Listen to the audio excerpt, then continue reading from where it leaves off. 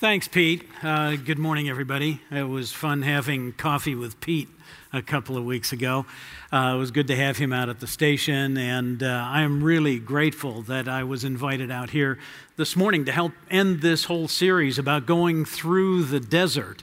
It's been a long trek for us to follow this through, but not nearly as long as it was for the Israelites. And we'll get into a little bit of the history here, but more about the fact that their trek through the desert has more to do with us than I think we realize.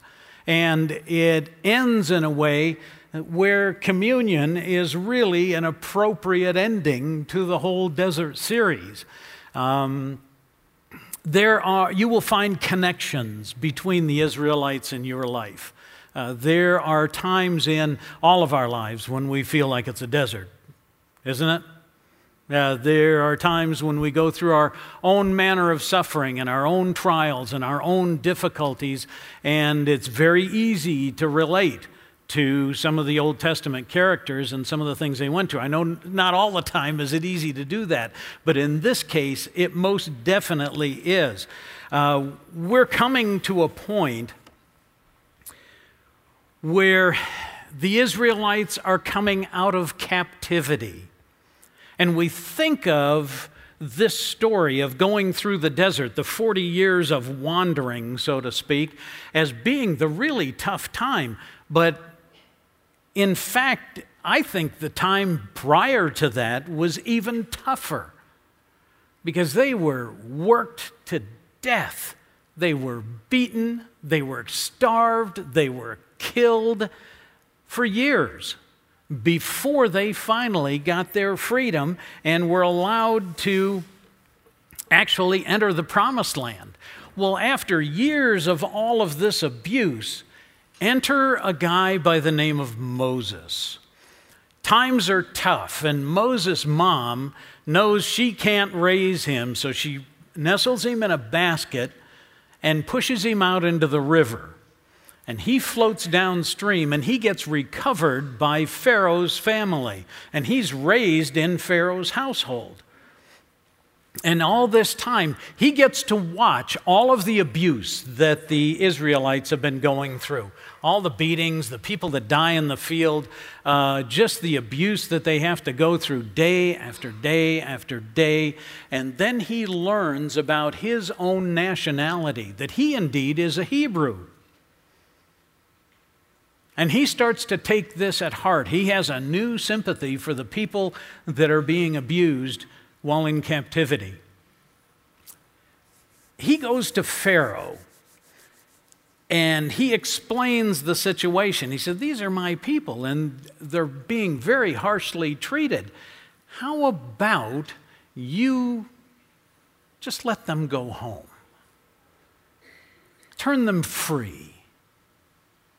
And Pharaoh thinks about it for a second and he says, "No. I don't think so." And Moses says, "Oh, okay, fine. Cue the frogs." And there's a plague comes through, and Pharaoh says, "This is uncomfortable. Yeah, okay, you can go." The frogs disappear. Pharaoh has a change of heart. "Nah, I think you'll stay." Moses said, "Okay, cue the bugs." And it gets a swarm of locusts that eat everything. Pharaoh says, "Enough. You can go." The locusts are gone. He says, "No, I think you'll stay." Okay, bloody water. That's what you get this time. And Pharaoh says, "This stinks. It is horrible. We have nothing. Go ahead. Take your people and go." Fresh water returns, and Pharaoh has another change of heart. "No, I think you'll stay." And then Moses pulls out the big guns. And you can read about this in Exodus chapter 12. This is actually where the whole business gets started. After all of these plagues have hit Egypt, at midnight the Lord struck down all the firstborn in Egypt, from the firstborn of Pharaoh who sat on the throne to the firstborn of the prisoner who was in the dungeon, and the firstborn of all the livestock as well. Pharaoh and all his officials and all the Egyptians got up during the night, and there was loud wailing in Egypt, for there was not a single house without someone dead. Moses calls out the big guns. He goes to his own people first, and he says, I want you to slaughter a lamb and put the blood on the doorposts and the lintels of your home. And no matter what you hear, do not leave your house. Stay inside, for the angel of death is going to sweep through the city and kill the firstborn male of every family. And if you're caught outside, and you're not under the protection of the blood of the Lamb, you will be killed. And the first time I read that, it kind of sent shivers down my spine because I'm the firstborn male in my family. How many of you are the firstborn male in your family? Look at this. We'd lose half the guys in the audience here this morning. Firstborn, everybody's dead. During the night, Pharaoh summoned Moses and Aaron and said, get up, leave my people. You and the Israelites go worship the Lord as you have requested. Take your flocks, take your herds as you've said, and go and, before you leave, bless me. The Egyptians urged the people to hurry and leave the country, for otherwise, they said, we'll all die. So the people took their dough before the yeast was added and carried it on their shoulders in kneading troughs wrapped in clothing. They didn't even have time to make bread before they hit the road. Pharaoh ran them out. The Israelites did as Moses instructed and asked the Egyptians for articles of silver and gold for clothing. This part to me is amazing. It just shows how badly, finally, Pharaoh and the Egyptians wanted these people out of here. The Lord had made the Egyptians favorably disposed toward the people, and they gave them whatever they asked for. Okay, we've had frogs and locusts and bloody water, and now all of our firstborn are dead. Yeah, you can leave, and do it quickly. So they plundered the Egyptians. The Israelites took everything. Took clothing, took gold, took food, took everything they had. The Israelites journeyed from Ramses to Succoth, and there were about 600,000 men on foot, besides women and children. Ladies, I'm sorry, it was a cultural thing back then. They counted the men. Now, there's 600,000 men. Now, you add the women and children to that, and some of the other things that they took from the Egyptians, many other people went up with them, as well as large droves of livestock, both flocks and herds. They had servants, other slaves, all of their cattle, everything went with the Israelites.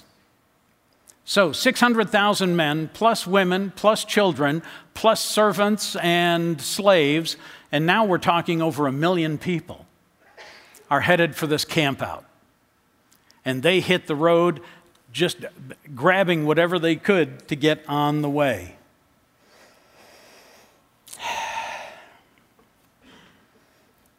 Verse 31.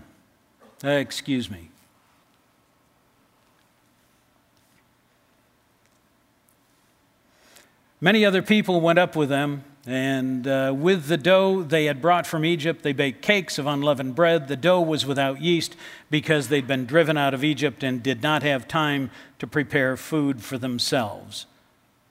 Now, the length of time the Israelite people lived in Egypt was 430 years. They had lived under the heel of Egyptian captors for 430 years. And this night, they began their journey out. I have a map that I want to show you here this morning and see if we can call this up. Now, this is one of those, gosh, I wish that were bigger so I could actually see it, maps. But Kip was kind enough to break it down into two parts. And if we can take that first part, there we go. Their trip actually begins right up here in the delta of the Nile River, a city called Ramses. And they begin the trek south. And they stop in the first city they come to called Succoth. And that's where their first camp is when they leave. And then they move south from there. I'm thinking, I had to try to imagine to myself, okay, I've got 1 million people on the road. And we had to blaze out of there, barely being able to get a hand on whatever we could and take it with us. Grab some food, grab a change of clothes, and you're down the road with 1 million of your best friends. And we hit that first camp. And I'm wondering, what was the atmosphere like that night in that camp in Succoth? 430 years they had been in captivity. You know, there were whole generations that were born and lived and died in captivity, that knew nothing but slavery, that knew nothing but starvation and hardship and rough times.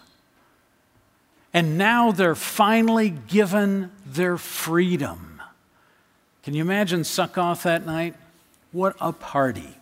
I'm saying 1 million people, it had to sound like Woodstock.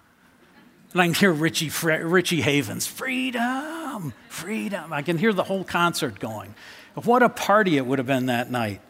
Now, they're carrying the bones of Joseph with them, and in Exodus 13, it says they aren't just kind of meandering around. It's called the wandering in the wilderness, but they're actually being led by the Lord himself.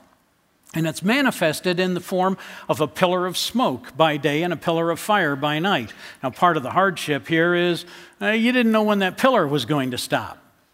So you could just walk all day with that pillar and the Ark of the Covenant out in front of you, might walk all night.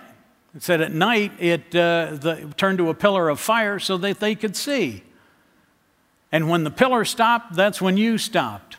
Well, the first stop was in Succoth, and from there they continue to move south until right about here at the north end of the west arm of the Red Sea.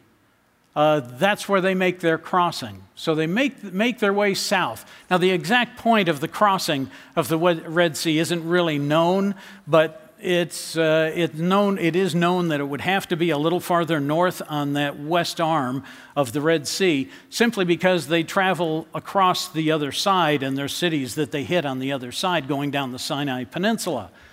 Well, about the time they get here, Pharaoh realizes that he's probably made a poor choice.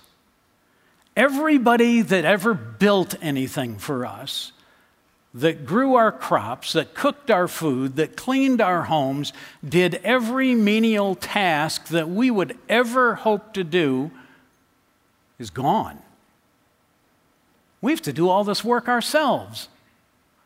Pharaoh said, I probably made a fairly poor choice. So he mounts up with all his charioteers and his whole army and sets out in pursuit of them just as they're about to cross the Red Sea, and catches up with them just as as Charlton Heston is making the way across on dry ground.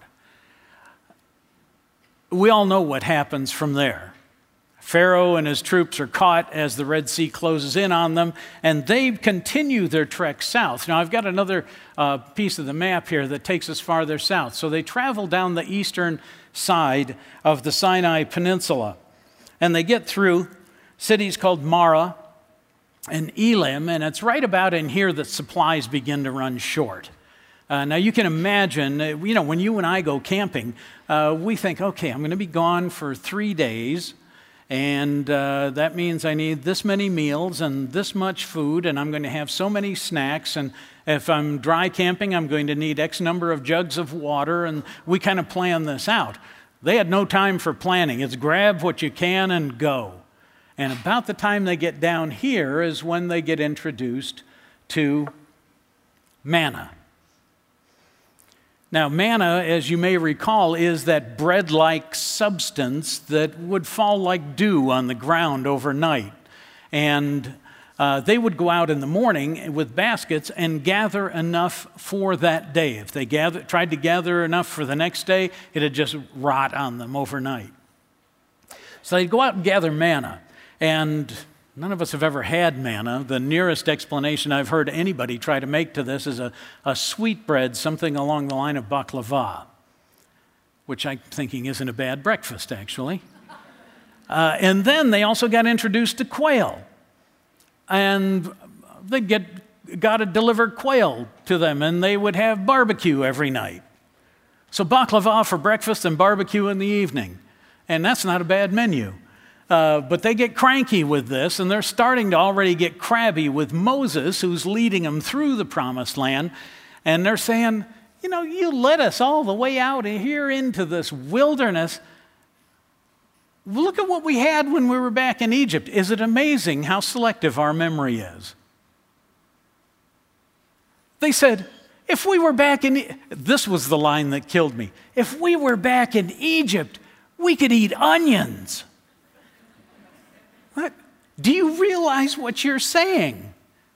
Take me back to the land of beating and death and abject poverty and abuse so I can eat onions. The misery of our own personal, immediate situation somehow always looks worse than where we were.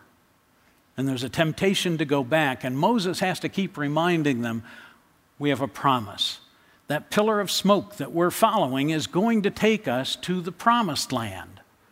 We've heard about this for centuries from our ancestors. And today, we get to get one step further toward that. So the journey continues. They travel south through the Sinai Peninsula down to Mount Sinai, which is toward the southern end of the peninsula. And we know what happened there. Moses gets the law delivered to him. The folks are upset because he's gone so long. They make the golden calf. Pete talked about that last week. Moses comes down. He's rightfully upset with the fact that, okay, now I've got the actual law from God, and look what you guys are up to. Destroys the calf, goes back and gets a fresh set. And the trek then continues, and they start to move north along the eastern part of the Sinai Peninsula. And it's through here that Miriam will die. She contracts leprosy, and they continue the trek north. Now, if I could get that other map back this morning, we'll get back into the northern section here.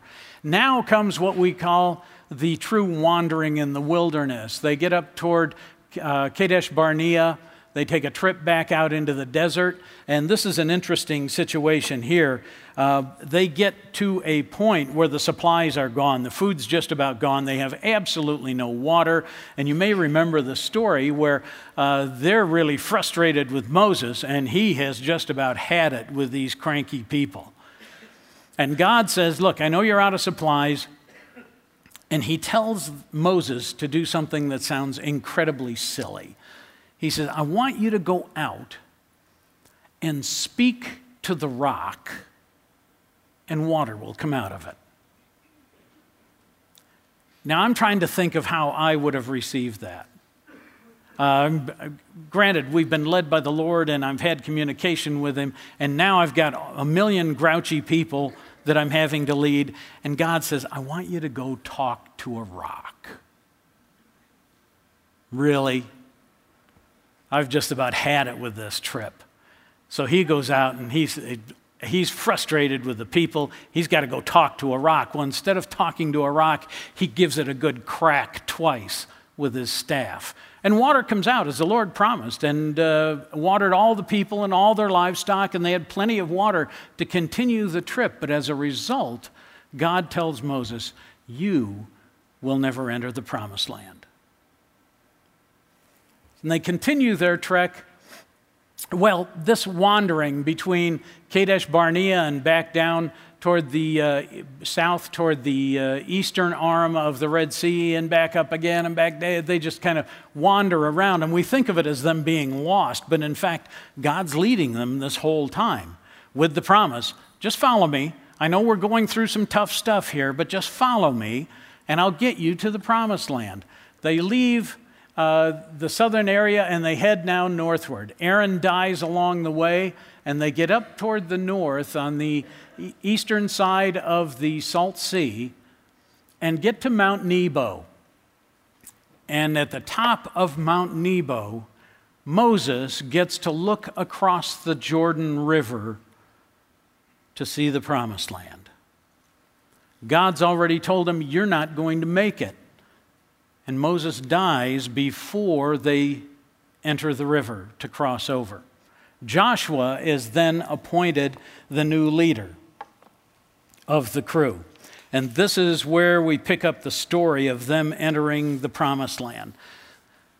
The next morning, Joshua has all the people break camp and get lined up. They're going to cross the Jordan, which, by the way, is in flood stage right now. I don't know if you've ever seen, we've had the Deschutes River at flood stage a couple of times in the 31 years that I've lived here, and it is moving fast, and it is deep, and it is extremely foreboding. Now Joshua's got them all lined up and said, yep, we're going to cross. And the lead of the attack on the river are the priests that are carrying the Ark of the Covenant. And Scripture says that as soon as the foot of the first priest touched the water, back upstream several miles, the river just stopped and backed up. Now, today there's evidence up in that valley of a huge flood that took place in ancient time. The river just stopped at flood stage. And Joshua says, okay, I want you to go down into the river, talking to the priests, carrying the Ark of the Covenant. When you get to the middle, I want you to stop and stay there until all of Israel has passed by. Well, the next people through were 40,000 armed men that got out on the other side of the river just for protection, while the rest of Israel came through. Before they actually left on the trip, Joshua appointed 12 men, one from each tribe of Israel, and said, when you get to the middle of the river, I want you to pick up a stone. Now, not something that's hand size. I want something that you have to carry on your shoulder. And I want you to take that to the other side. So 12 guys pick up these big stones, and they come out on the other side.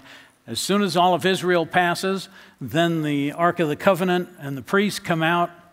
And as soon as the last foot of the priest is out of the water, the river resumes flood stage once again. And then the whole band of Israel then takes a turn toward the northwest. And I don't think our map is large enough here. You can see Jericho right through here.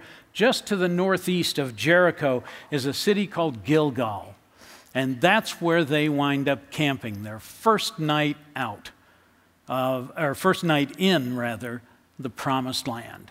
They camp in a city called Gilgal.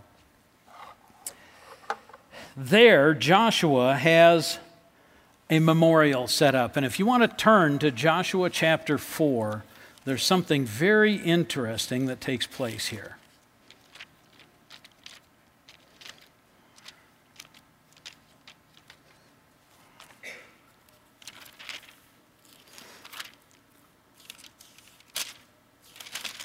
Come on.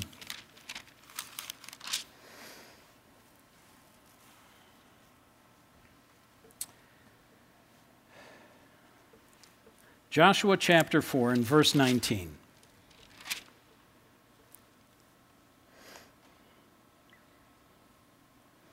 On the 10th day of the first month, the people went up from the Jordan and camped at Gilgal on the eastern border of Jericho. And Joshua set up at Gilgal the 12 stones they had taken out of the Jordan. And he said to the Israelites, in the future, when your descendants ask the fathers, what do these stones mean? Tell them, Israel crossed the Jordan on dry ground. For the Lord your God dried up the Jordan before you until you crossed over. The Lord your God did to the Jordan just as he had done to the Red Sea when he dried it up before us until he had crossed over. He did this so that all the peoples of the earth might know that the hand of the Lord is powerful, and so that you might always fear the Lord your God. He set up a memorial. He took those stones and stacked them in such a way that it would create some curiosity among people, so that they would ask, what is this? And it reminds me that we collect memorials of our own, don't we?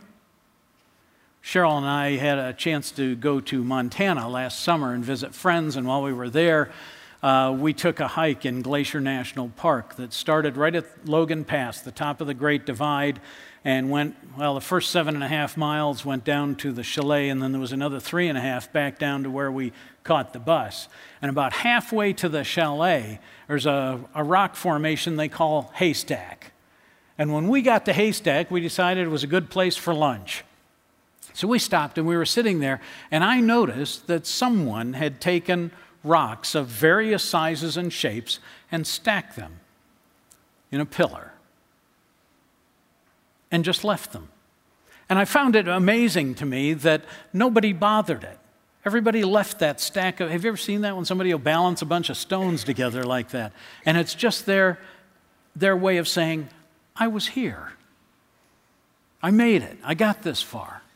Now they're not there anymore, so it means they got farther. And it's interesting to me that nobody bothers them, because when they look at that rock, they said, yeah, me too. Now we collect memorabilia for special moments in our lives. I have one that I've had in my pocket every single day for over 30 years. My sister was married in Seattle, and when our daughters were real little, we went up for the wedding. And part of the celebration was not only her wedding, it was Father's Day weekend. So part of that celebration, we went up to the top of the Space Needle and had dessert in the restaurant. Beautiful day. I got the usual cards with little girl scribble in it and all of that stuff. It was great. None of that exists anymore. The only thing that's left is a leather key fob with my name on it that my daughters gave me. I've carried that every day, and when I can feel that in my pocket, I think of my girls. We all have things like this. My wife is absolutely wonderful about putting these together. Photo albums. They don't mean much to anybody else, but they mean a ton to us. And she has spent hours. And we have a shelf that's lined with photo albums, and I can't look at any of them. Because as soon as I cracked this one open this morning and got teary-eyed, because all I can see is a history of little girls. And you need to know that I'm really a sap. I get teary-eyed at commercials on TV. You know, Super Bowl, right? I'm watching Super Bowl like a lot of you guys, so I can watch the commercials. And I'm used to the Doritos stuff and the truck stuff and all the lunacy with the Budweiser ads and all of the rest of that. And this year they're playing dad commercials. And I'm sitting there in tears. And the whole time I'm sitting there, I'm inside, I'm telling myself, there is no crying in the Super Bowl. And so it's terrible. I'm that way. We have a collection of coffee cups. Too many, really.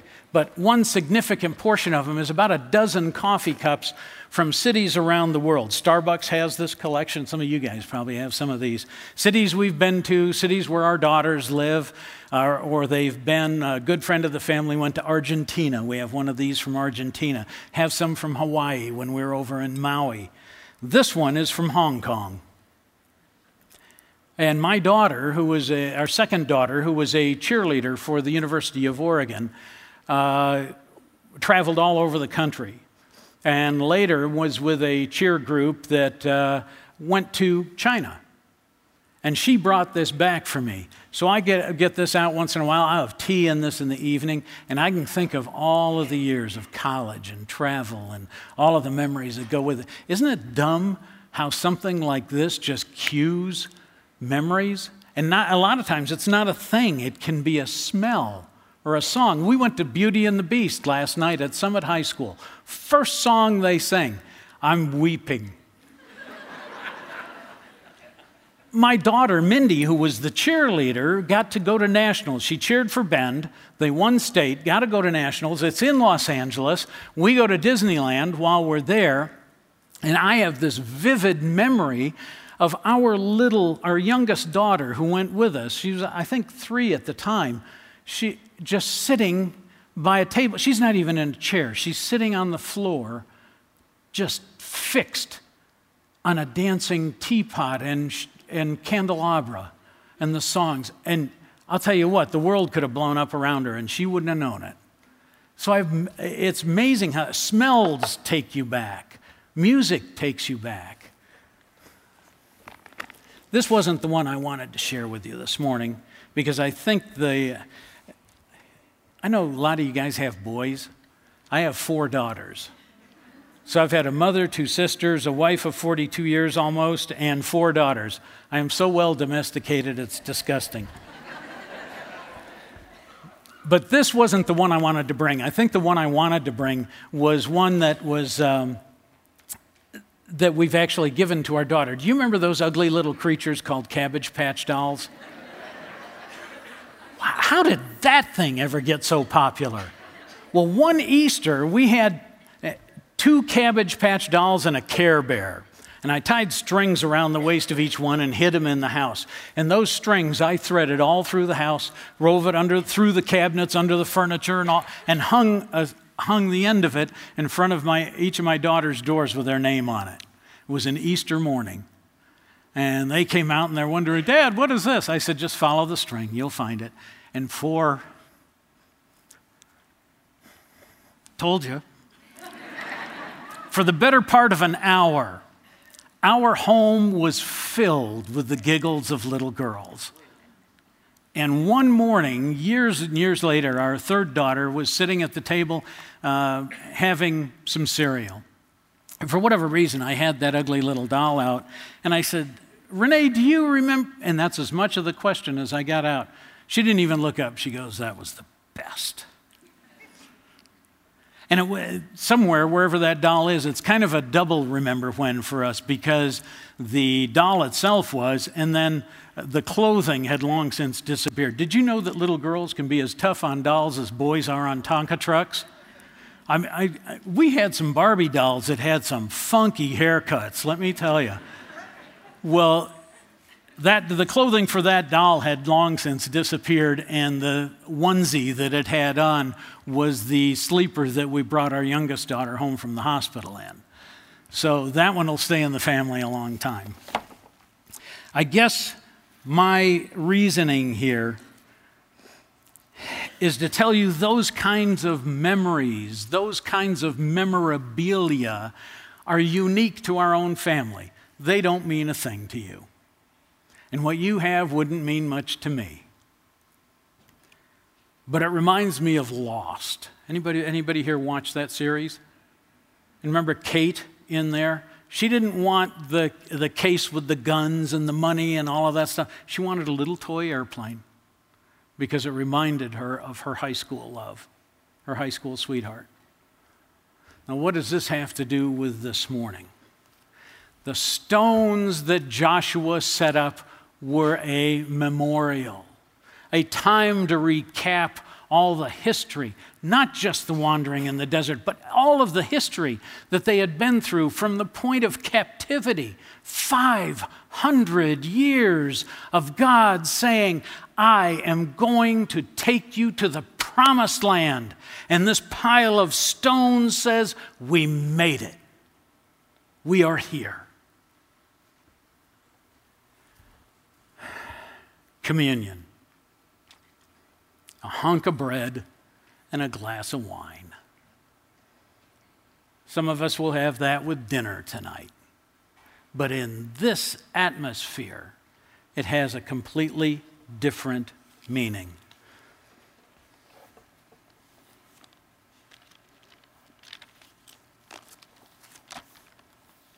There is a passage that is very commonly read over communion. This is Paul writing to the Corinthians. He said, "For I received from the Lord what I also passed on to you. The Lord Jesus, on the night he was betrayed, took bread, and when he had given thanks, he broke it and said, 'This is my body, which is for you. Do this in remembrance of me.' In the same way, after supper, he took the cup, saying, 'This cup is the new covenant in my blood. Do this whenever you drink it in remembrance of me. For whenever you eat this bread and drink this cup, you proclaim the Lord's death until he comes.'" There's a lot of mysticism that goes along with communion. There is a circle that says the bread becomes Christ's flesh and the wine becomes his blood. It actually gets changed in your body. There is a belief that somehow if I take communion, I'm holier for having done so. And that's not really true. Communion has been given to us as a reminder. Some think you have to do it every day. Pete came out of an atmosphere where they took communion every week. Already said it was kind of weird being at Antioch because we don't. We take communion as often as we want. But Christ said, whenever you do this, remember me. Remember what I have set up for you. I have made it possible for you to get to the promised land. And as the bread slips past your lips, and you feel its texture on your tongue, whether it tastes like baklava or not, I want you to remember that my body was punished and broken for you so that you didn't have to take the punishment yourself. And when the wine just slips past your lips, and the tannins hit your taste buds, and it gives you that faint taste of blood, I want you to remember that my shed blood paid the price for you, and you've been washed by that blood, and now you have permission. In fact, you are going to be welcomed into the promised land. And in John, he said, I am leaving so I can go prepare that place for you that have believed in me. That's what we're going to celebrate this morning. There's nothing magic here.